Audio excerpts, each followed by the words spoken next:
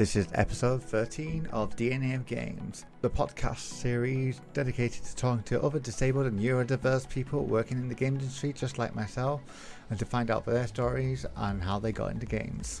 Before we begin the episode, make sure you like and subscribe to this podcast so that it shows that we reach more and more people that might need to hear these stories.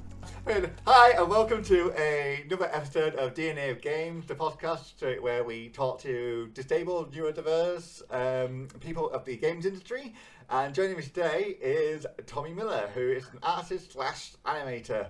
Although I'll let you do your own little introduction because it's probably a lot fancier than mine. Hello, I'm Tommy Millar. I'm an artist slash animator, which is verbatim exactly what Chris just said. I'm an artist and animator in the games industry, and I've been kicking it about the industry for about 16 years, something like that. Working for big studios, little studios, TV studios, all sorts of studios, and myself as well. I'm going to say, what about non-studios? So you know, I guess you're an old hand in the industry, and you know that's it. Well, it's kind of odd for someone to really stick around for so long. Yeah, just a glutton for punishment. I just love it. It's part of the issue for me is that as I get older and the techniques get more and more complicated, I get pushed more and more kind of towards the art janitor role, and I think that was, you know, the specialisms dilute out. But strangely enough, people always need fundamentals. So even if you are old like me, even if you are ancient, if you're part of the furniture, you'll always find someone that needs a little bit of the fundamentals. So yeah, I'm all in work. I never really struggled too hard. Oh, cool. And you know, obviously you say you're an animator. You know, is it that a specific type of art, or you know, do you tend to do a lot more 2D, 3D, or you just kind of double everything you want? Yeah, I mean, I think if, like I said, art janitor was a bit of a joke that was laid on me that you know, at one of the studios I used to work for, someone said I was an art janitor because I just picked up any of the little jobs that were going around, and it just kind of stuck. I'm just kind of generally there for whatever it needs to do. I've done UI art, 2D art, concept art, key art, animation, even it's mostly 2D stuff that I work in. Like I said, because I'm old, and to help you understand, I started off making Flash games with ActionScript, so I'm like this is kind of my kind of heyday almost. And see new games, just like young kids make, the new games kind of scare me a little. They're a bit too complicated, but yeah, I just do whatever needs to be done. And my most recent role was as a UI and concept artist for Need for Speed Unbound. I was about to say Underground, but Underground is also a game, so. Underground 2, one of my faves. Sorry, it's when you get to my age, words just kind of blend together, don't they? I just had the image of anybody who's a Zoomer, like listening in or watching, like when you said Flash games, to be like in Google, what is Flash game? Yeah, it's kids. The internet used to be a thing that used to sit in your side, like in the side room in the hall, and used to go to the computer and used to get 20 minutes each on the internet. And that's what you used to do on it. Yeah. Sorry for alienating yet more of your listenership. But, yeah. It's fine, it's educational. But yeah, like it's nice that you've been able to have sort of quite a varied career, would you say? Like, you know, you've kind of been able to do what you want by the sounds of it, and sort of like, you know, really jump onto projects that really vary as well. You know, is that kind of important to you, like as an artist, to sort of have that variance rather than, you know, potentially making the same like game over and over? Yeah, I think I had wanted to specialise in the beginning, but because of necessity, necessity drives everything. you know, and as I was kind of shoved from pillar to post, I just realised that the specialism wasn't going to happen. And in the end, it helped me get a bit more variety. You know, I started off. I did my masters at Abertay University in Dundee, and that was one of the game development courses there. And I went straight into Rare, which was like a dream job. You know, like not usually that's usually like the end goal, but it was like right away for me. Yeah. I got to do some 3D art. I got to do some concept art. Got to work with like the absolute masters of their craft, and it helped me realize. It gave me a bit of humility. You become quite humble when you see people that are 10, 100, 1,000 times better than you at the things you want to do. And it just kind of hammered home how much I had to learn. And yeah, I just wanted to learn everything. I think everyone feels like that. Every artist wants to be the best, don't they? But Yeah, I guess that's kind of an interesting one because, you know, I did actually, when I went to university, I did actually start on like games art sort of side of degree. Yeah, yeah, just for I guess more for like 3D modeling and stuff like that. But even at university, I quickly realised, you know, I'm just going to be far outstripped by, you know, these people that, you know, they already are like, I'm there like struggling to make a donut in 3ds Max, and then they're like, you know, fully formed environments, and at the same time, I'm like, what bloody hell. Like, I'm totally in the same boat. I was not the top student in my class at all. It was, I think, my one of my lecturers, when they were doing the interviews for the placements in the university, they asked us to draw a bicycle. That was it. They had us all, about 30 of us, all. It was like a group interview thing. And they said, draw a bicycle. And they gave us 30 seconds to draw a bicycle. Now, a bike in 30 seconds, quite difficult to do. But instead of drawing a bike like everyone else, I drew like a sci-fi bike that was like hover and it had stuff in it. And my lecturer said, it was at that point that I realised that you weren't playing by the rules. You just wanted to do your own thing. And it kind of carried on throughout my whole career. It's just I like to do things kind of a bit differently, and maybe that's why I don't always fit into a specialism. Yeah. Oh yeah, that's kind of interesting. Like, you know, to I guess it's a weird one. Like, you know, especially when you start sort of clocking in the years in the industry, to sort of look back and go, oh, that just kind of explains sort of where I'm at now. It's kind of like, you know, it's like, yeah, I was always sort of doing my own thing, or, you know, marching the beat of my own drum. And, you know, do you sort of see that like now a lot more, like sort of looking back? Oh yeah, about halfway through my many years doing what I do, I was working at Ubisoft Reflections, and they gave me a small budget to work on my own game, which was another big dream. But they only really gave, it was just me and one programmer pretty much to build the whole thing. And the game was called Mickey Styes Has Sticky Eyes. It was about a germ. I designed this game about a germ, and it was very weird. Anyway, the game didn't get made in the end because they scrapped that department. But it made me realize this is real fun. Like, making my own game is amazing. So that same programmer and another person and myself, we left to form our own kind of little studio for a short while. And we made a game called Cake Bash, which is a party game about cakes. They want to be as delicious as possible. They want to be as delicious as possible so that people will want to buy them. But in order to outfox their competitors, they have to make the competitors disgusting. So it's like a fighting party game, and we made that, and it did pretty well. So yeah, it has informed. I have played it. And I'm trying to warn people of this game, because like, if you want pigeon-induced trauma, play this game. See, the very first concept sketch I did for that game, it was just an arena with a dispenser that dispenses icing and oil, and a pigeon over the top, and it just said, "Make yourself tasty. Don't be eaten by pigeon. Don't be covered in oil." And that was it. So the pigeon made it all the way to the end. Wow.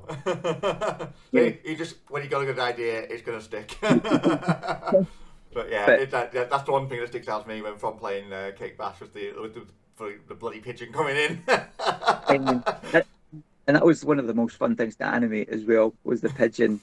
I'm not really a great 3D animator, but the pigeon just lends itself to a lot of character, just because it's got like a really linear kind of emotion to it. It's fun. I'm sorry for distracting you from your thoughts there, but yeah, you were saying about like doing Cake Bash and actually, sort of getting that good reception, and how that sort of lead more into like wanting to do your own thing or sort of want to work on other projects. How did that sort of formed your career from obviously having Cake Bash made? Well, after that, I've kind of been more contract based. I think before I was more interested in and kind of locking into a studio and making a career that way. But getting to do my own thing and get to make my own games, it made me realize that I would rather just stick to shorter contracts and do the taster menu thing, like try things. So I went to EA for it was just a year there. I've been writing. I've been a guest contributor for What Culture. They do game stuff. Yeah. I'm going to be doing some animation for Arcadum, who do a lot of online casino games and things. I'm doing. I've been making some animated playing cards for Dungeons and Dragons. Okay. Uh, So really and varied. yeah, and there's a TV pilot for Channel 5, which we're just, I think it's almost out of NDA like next week, so I can't really say much about it. But yeah, it's been as the kids say, it's been wild. It's been mad to get a bit of everything and enjoy it the whole way through. I haven't done anything in the past 2 years that I didn't enjoy, which is really saying something Yeah, because it really is. Like, I think that's the thing of actually. Well, I think when you first start in the industry, you're kind of just trying to grab onto like the biggest thing that you can, and that's yeah, whether you actually like it or not, and yeah, to actually fall into something that you actually generally enjoy and you sort of have that actual passion for is sometimes completely different. It takes people a while to get there. yeah. You'll know yourself. I mean, it's the prestige stuff. When you say to people, "Oh, I work for this," and they're like, and and I work for Rare and EA. Oh, I know them. Oh, I know them. And it's just you get a nice feeling about prestige stuff. Maybe it's not your favorite job, but because it was such a big name, big IPs, you Yeah. you tend to think, oh, maybe I should have just stuck with the big company and worked for them for the rest of my living years. But I don't know if I would have been happier that way. And I'm pretty sure most people that are in the industry would agree. Yourself included. Working for the biggest company doesn't always mean the happiest. Yeah. Although working for EA just recently, I was pleasantly surprised by how the Criterion is, by how great Criterion was and how nice they all were. Um, but yeah, it's been good so far. My life has been nice so far with a few asterisks, but yeah, Always an upwards, eh? yeah.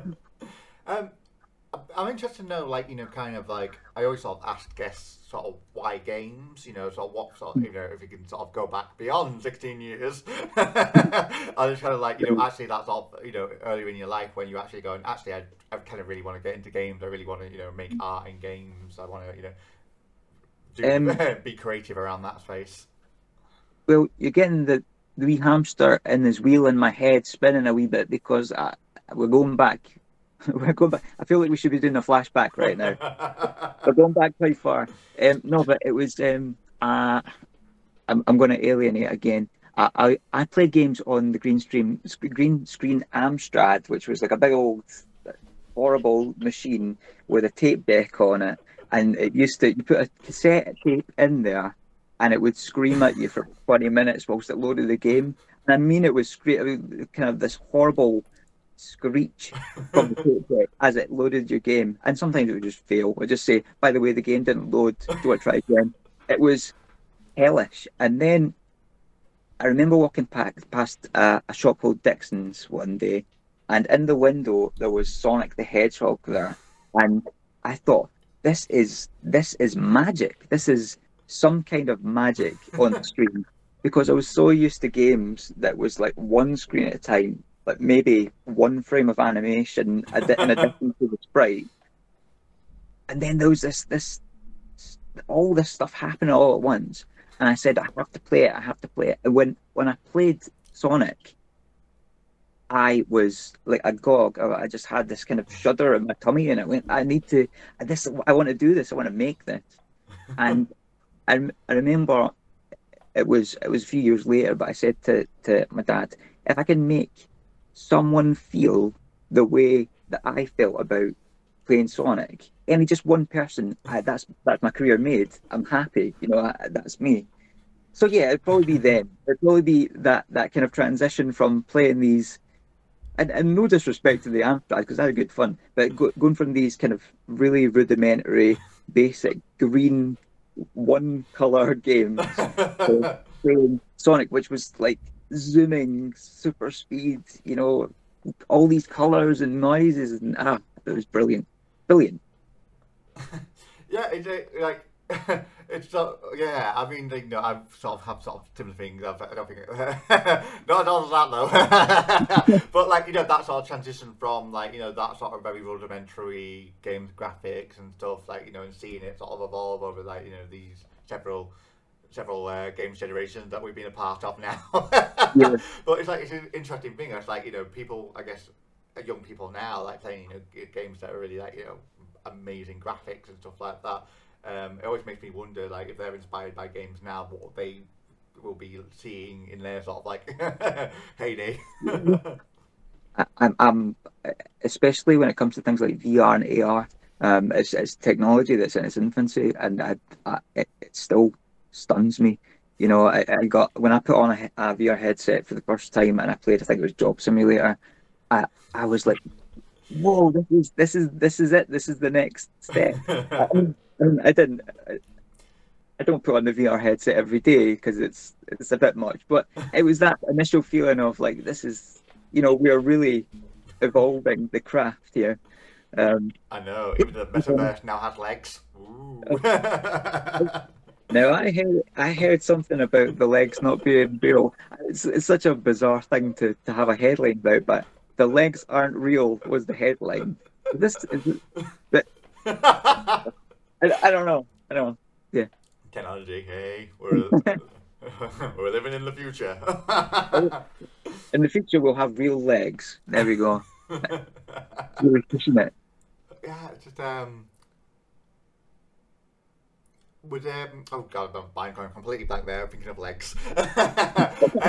But yeah, it's just like I guess were you sort of a creative young person / child? Were you always sort of going to be more on the art route of like sort of when you sort of like were inspired by Sonic? Was it like yeah, I'm going to start doodling, drawing, and that's the path I'm going down? Yeah, yeah. I think most artists that I've spoken to have the same kind of story that we're odd little children that would isolate ourselves from the rest of humanity, just hide in our caves and hiss at people whilst we scribbled on a piece of paper. But yeah, it's things like my gran said that I didn't ever want toys. I wanted to go into a stationery shop and get paper fasteners. Do you know these little butterfly paper fasteners that open out? Yeah, yeah. Because you used to just cut cereal boxes and make little robots out of them and things. Because you always wanted to make things that moved, or and I just thought that was normal until she told me when I was an adult, you were a weird little boy. You're weird. You're such a weird little boy. And I'm like, oh, thanks, Gran. It's like that was happy. It's like, oh, it's just like, you're either going to be creative or a serial killer. Thank God you showed the right way. They're not mutually exclusive, Gran. But,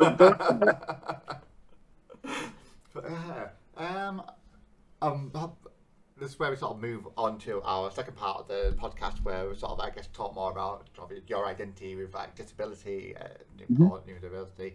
I don't know if you mind sort of sharing with the listeners / viewers, like sort of how you identify. or slash sort of the conditions that you live with. I'm happy to. So I was born with a pituitary. Apparently, one of my issues I can't speak right. Pituitary issue where my brain couldn't produce growth hormone. So I went through mechanically induced puberty, which sounds very fancy, but it just means that I had medicine to make my bones stretch very quickly. And that gave me brittle bone disease. So I've been living with brittle bone disease all my life, pretty much since I was about 14. And it doesn't really pose a huge issue to me all the time. It's just I have to be very careful about how much I move, how I move. Things like twisted motions can cause fractures and things. And unfortunately, kind of towards the middle of my career, I developed some mental issues as well, which exacerbated the underlying conditions. Yeah. And but I can discuss that more if you'd like, or if it's up to you. Would you want it? Well, let's just first talk about sort of, I guess, brittle bone, because I guess maybe myself included, is kind of like a lot of people will have that, I guess, stereotypical image in their head of like, almost having like, glass bones or whatever you want to call it. Yeah. Like, that sort of like, oh no, if I, give you a high five, your hand's going to go back all the way back sort of thing. Yeah, I did. I have made a joke that I'm like Wolverine if Wolverine didn't have adamantium but had breadsticks instead, or like Maltesers. The inside of Maltesers. Well, anyway, I make it sound really dramatic, but it's not as bad as all that. It just means that I have increased fracture risk, and sometimes the surrounding tissues around my bones, especially around joints and things, so shoulders and knees, hips and things, they can inflame. Okay.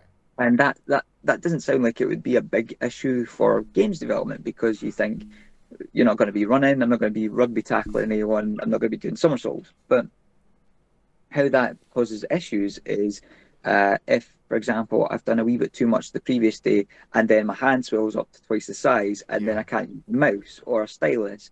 And these things are just, like, I have to make special accommodations for them, especially kind of around my work days. Yeah. And I have had things like perhaps I might need to only work 4 days a week because I'll have to go in for a calcification, which is a special kind of treatment to make sure my bones are fine and stuff. These are things that I just find normal, but other people are like, "Oh, so what do you have to do? Do you have to kind of wrap yourself in cotton wool?" I'm like, no. I can still walk around. I can still do everything. I can't really run. I'm not really allowed to do anything that's impact. So, yeah, I can't. Unfortunately, we won't be able to do any UFC, any sparring whilst we're here. But no. Yeah. You've obviously touched about like how it impacts that sort of the day to day, and I guess that sort of part of like people are thinking, oh my god, how do you do this? And like you say, like it's kind of like that, making your allowances for yourself and sort of recognizing kind of what you can do. Obviously, you as an artist, you sort of for 16 years in the game, in the business. I mean, are you more aware now about like kind of like right? What you can do and sort of how it affects your day to day. Yeah, it's I think it's now only limiting when I'm a bit careless, and because like I said, it's something that I've had for as long as I can remember now. So I just have to kind of make sure that I don't push things too hard. If I'm going somewhere, I have to make sure that I don't do too much, because the next day might be a write-off. These kind of things, you got to be a bit careful about them. And to help you understand one of the maddest ways I've ever broken a bone, which is going to sound crazy, is when you sit down in an armchair, you don't think, but you usually put your weight on both your arms, don't you, to get down into the chair, right? Yeah. So I broke my arm doing that. And everyone's like, how did you manage to splinter your arm so badly? And I'm like, sitting in a chair. And like, your arm, how did you? yeah, it's dumb things like that that I just do, and sometimes I'll just break a pinky leaning too hard, or it's just Yeah. uh, that You got very like here's what it is attitude. It's kind of like yeah, not to cry about it. It's just like I was like it's kind of a funny story now. Broke my arm sitting down. it's just I'm never going to be a champion Muay Thai kickboxer or whatever. I just have to accept these things. But art, we can deal with art. We just got to be a bit careful. Things like mountain climbing, maybe not. We'll just strap you at the back of someone else. Yeah, yeah, like Chewbacca with C-3PO. Like that, just drag me around. Yeah. Just do there. You can just be giving witty comments and narrating the journey. Moaning and sarcasm, that's my forte. I'm coming for it.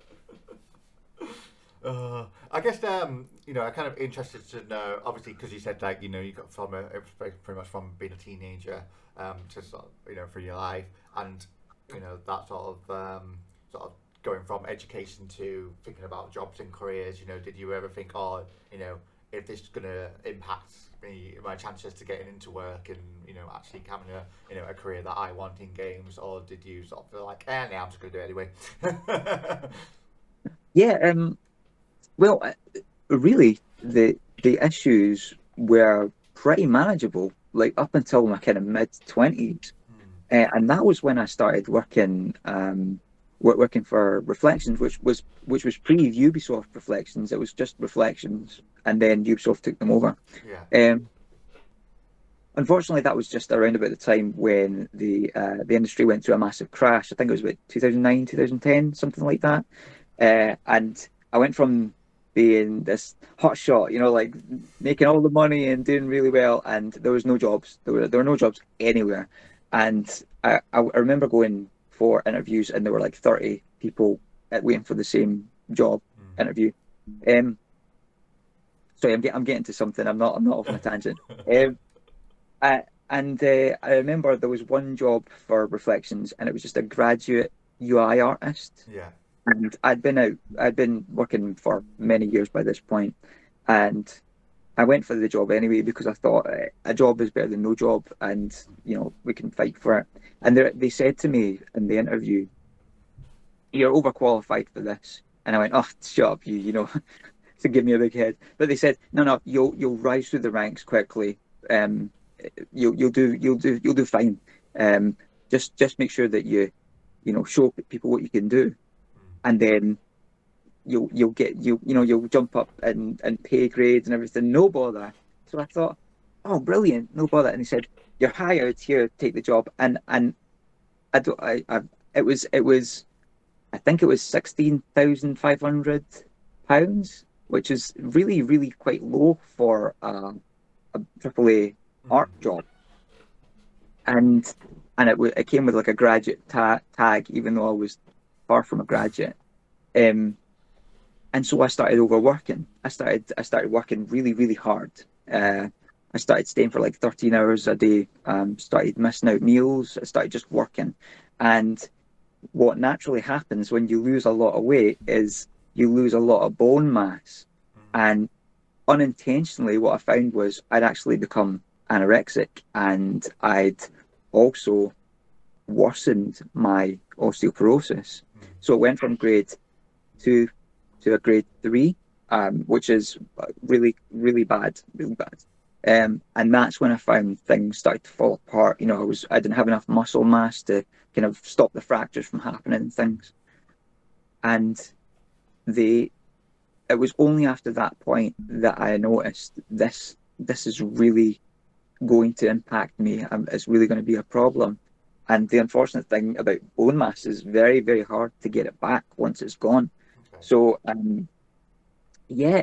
initially, I didn't think about it too much because I had managed it with medication and just not doing front flips. Yeah. Whereas after that point, I found that I was getting fractures really easily, and I had to put on more weight, and it was putting more strain on my now very weak bones.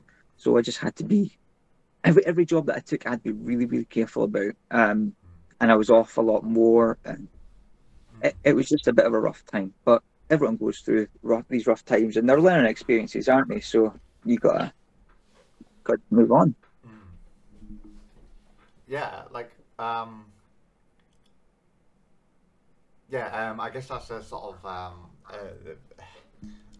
I guess a hard truth sometimes when you have conditions is that you can, if you put yourself through the ringer like you've done there, the sort of demand of the industry, you can make yourself worse. You can Mm. aggravate yourself, through trying to do well in your career. And I guess it's that sort of horrible balance of like how trying to get to a place in my career where I can then sort of have a better work-life balance, or should I be listening to my body more? And it's sort Well, of yeah, that's a really. I mean, what you're alluding to is that the level of competition in the games industry, it's difficult for people with conditions already because I was so eager to prove myself and that I was basically just doing what everyone else was doing in that studio at the time. There was no like overt like you must fight this person to be the best in the studio. Nobody said that. No one had a gun to our heads. But there's all this kind of jeering that goes on, like, oh, you're going home already, and it's only 7 o'clock at night, and these kind of things. You just want to fit in. You just want to be able to kind of toe the line and be as good as everyone else. You don't realize that your body deteriorates faster than everyone else's. So yeah, I maybe had the blinkers on, and I just thought, if they can do it, I can do it too, and you can't. You know, it's a very very sobering truth that maybe you can't do everything that everyone else can, but I think some people like myself, you have to go through it to realize that you have to be slapped across the head and go, no, no, no, they can do it, you can't. It's it's sad but true. I guess do you have then sort of advice for like sort of junior level, or people wanting to break into the industry who might have similar conditions, or conditions like you say that if you don't manage you can make it a lot worse, sort of thing. What would you say to them as it's still a competitive industry, it still kind of has that flavour of battling each other for security? Yeah, I think, well, without relying on tropes and cliches and things, like I did say to you, I learned that good enough is good enough, and I do think I used to think that's the sort of thing that the lazy people said, oh, good enough is good enough just means you're not pushing yourself. Well, what I did learn is that progression is not, it's not a linear thing. You progress in so many ways other than just this race to the top, because if you're always striving for great, you never have contentedness of self, right? If you're always pushing yourself to find this kind of trophy, you never find contentedness in the moment. Um, so if anyone was eager to kind of push themselves beyond, just kind of ask why. Like ask why you want to push yourself. Are you just not happy the way you are just now? And I think a lot of people aren't, but they just don't know why. Um, which is why I think just try to be content with now. If you're not content with now, you'll never be happy with if you're like the lead artist, you'll never be happy as the lead artist. You want to be double lead, mega lead, like turbo lead artist. Yeah, it's a very difficult thing to accept that good enough is good enough, and that if you're happy right this second, I sound like a hippie, but I'm not. If you're happy right now, you will be happy no matter what grade you are at. I think all the corporates at AAA are like, write that down, mega lead. We've got another level that we can put them on. But yeah, you're right. It is. I think it's a hard thing to do, especially when you're sort of new into the either working world or the industry itself. Like it's hard to realize that. And like you say, I think it's that example that you said. Sort of sometimes you just have to work through it yourself. But it's kind of like it doesn't stop you from listening to the advice around you, sort of thing. Yeah, Other people have the experience, and it's like you don't have to put yourself through the same experience just to get the experience. You can just learn off other people's. yeah. And if you want to make a name for yourself, you don't want the name to make for yourself as that guy that made himself incredibly ill. You know, that really frail guy that burnt himself out. That's not a legacy. You know, you don't want that to be the way people remember you or the way people think about you. But That's Tommy's legacy. especially Back off. if you, I mean, if you're in that position where you do have a condition that could quite easily snowball and avalanche out of control, it's you just have to be especially aware that it's very easy, it's very addictive to get into this flow of, oh, I only did 1 hour extra last week. I'll do 2 hours extra this week. I'll show them. I'll be the best in this. You know, it's not worth it. It's not worth it at all. I'm sure, like you said, I'm sure the corporate world would be like, no, we need them to do more unpaid labor. But it's your well-being is the most important thing. And let me just assure you that waking up every morning with an inflamed spine and stuff, it reminds you quite a lot that maybe you shouldn't have done that 13-hour day like 10 years ago. You know, you shouldn't have done that. But yes, but I don't want it to sound too negative. It's not like one. Well, I guess sort of the final question for like this section, it'd be good of like, are you happier now where you are, in terms of like obviously going through all that and having that, sort of more negative experience, like and it's kind of framed how you work now and what you want out of life now. Is it a lot better? Yeah, I want to somehow transfer my older man mind into my younger man body and then just have the best of both worlds. I think it took a lot of trial and error to understand and accept who I am. But I do think where I am in my career and who I am as a person, I'm much better off now. I just wish I was a bit more mobile. Like I wish I could do more. I wish I hadn't kind of pushed things a bit too hard in pursuit of greatness. I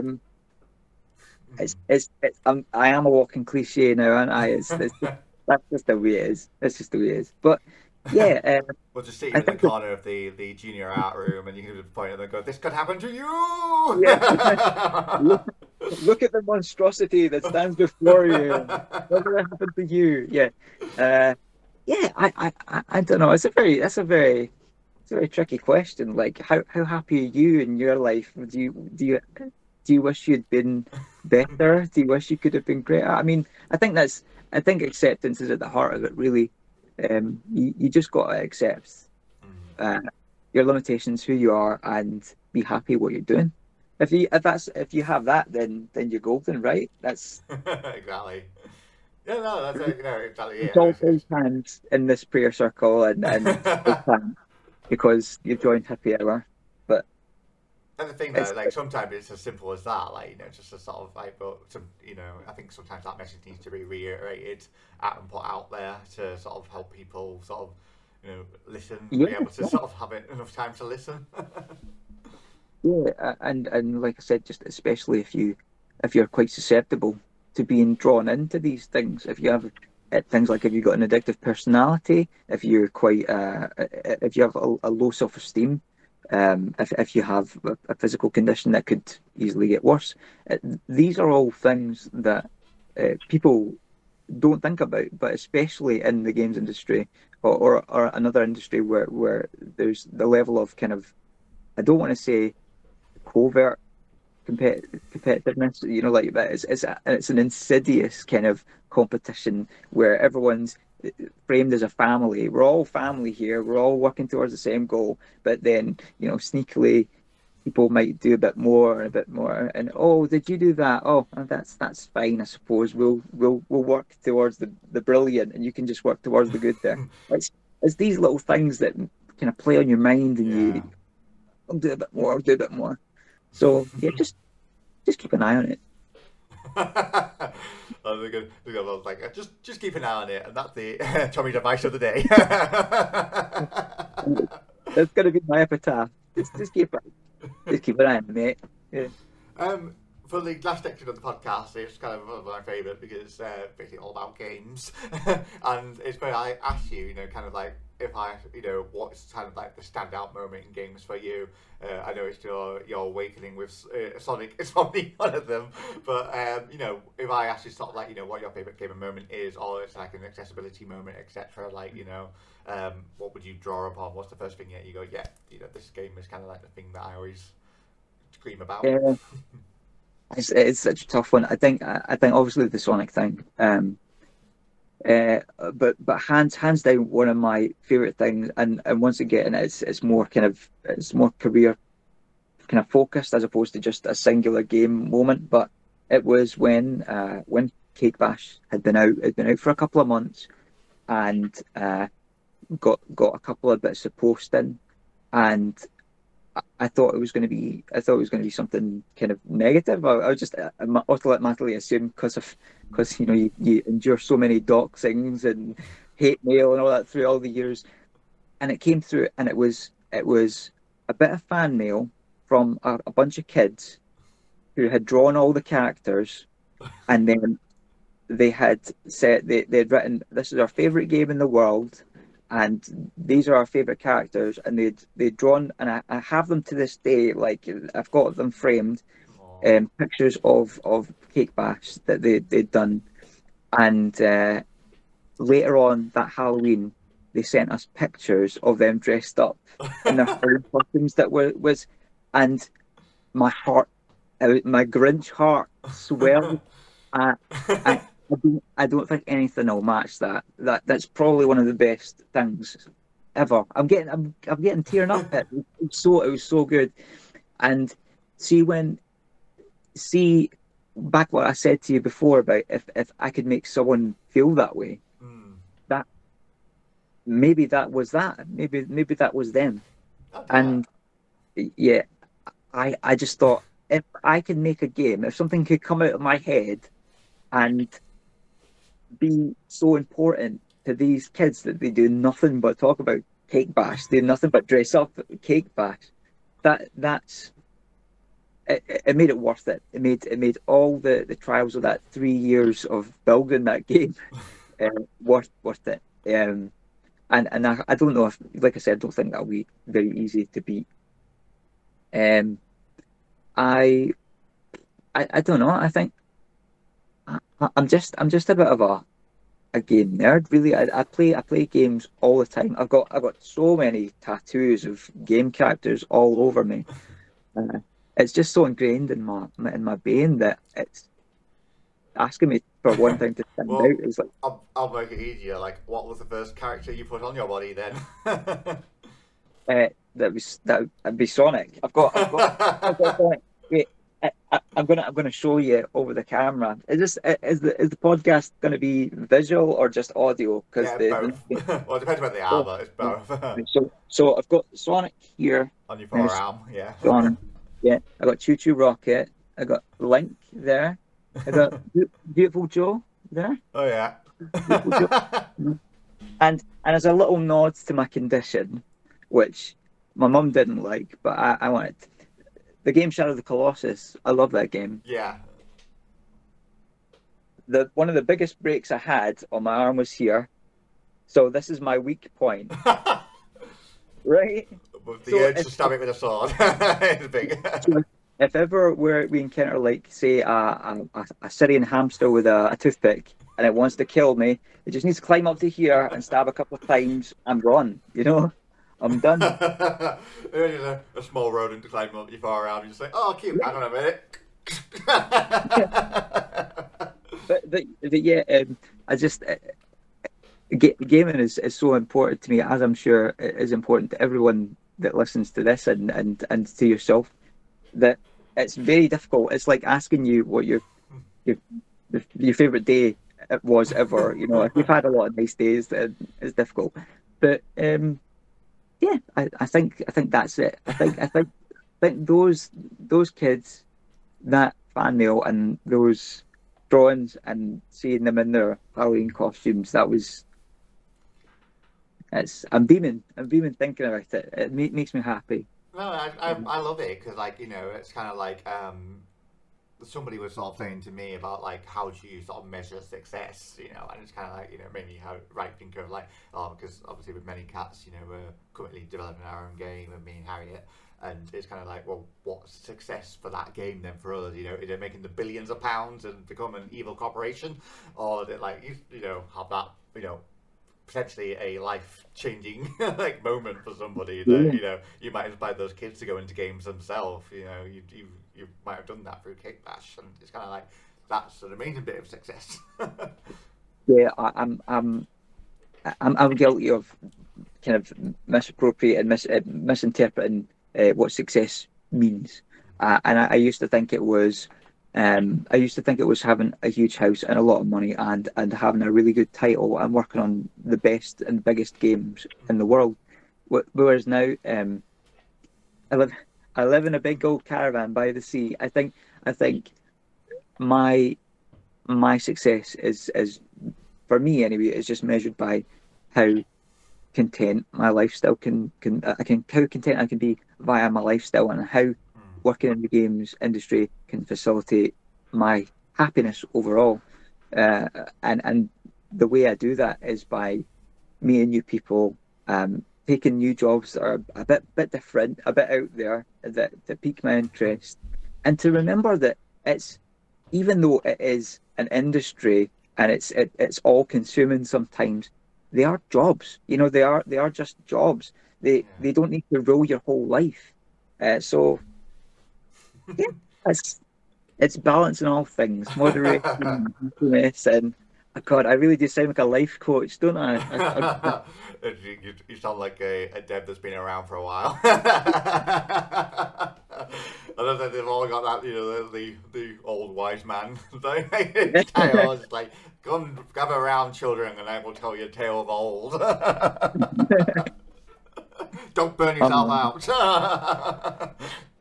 I got plenty of stories, but you'd be here all day. So No, it's like, you know, thank you for like sharing your story, and you know, I really appreciate it. I know the listeners will appreciate it as well, and you know, kind of slipping in some good advice there if the listeners haven't realised, and yeah, it's just it's good to sort of, and it's always refreshing to hear like someone like you say yourself saying like, you know, kind of the things that you've gone through, and then to sort of where you are now, and that sort of realization about, you know, what not like what could have done differently, but like how to be happy and content now is always important. I think it's like, you know, sort of pulling people away from that like competitiveness of the industry to, you know, it's, you know, life is more than, like you say, more than just your job. And I think that's important. If people want to follow you on whether that's Twitter or whatever, you know, do you have any handles that you're willing to give out? yeah. On Twitter, I'm at Total Mimo Tweets. So it's TOTO MIMO tweet. That's me. And my social security number is no. I wouldn't. Let me get a pen. I need to write that down. But yeah, one thing I didn't say, and I do definitely want to say, is that the people make it. My time in the industry wouldn't have been anything without amazing people that I worked with. I'm always humbled by the talent of the people that I work with, and if whereas before I could see their artwork, I could see their work, and all I wanted to do was to be as good as or better than them.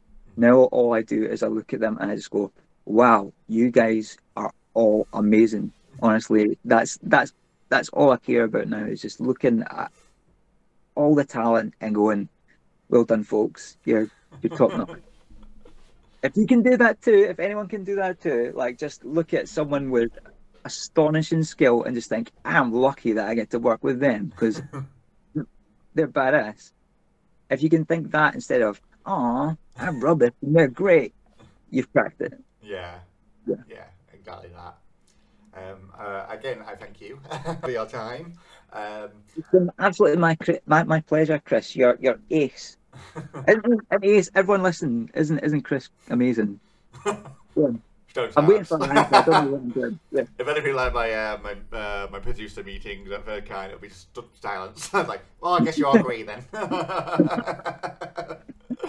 But yeah, thank you for your time. As always, new episodes of DNA Game, they're coming out every so often. I take a little bit of break if you haven't been aware, but yeah, keep coming back because there's always new people to talk about their experiences with the industry and disability and neurodiversity. So keep coming back.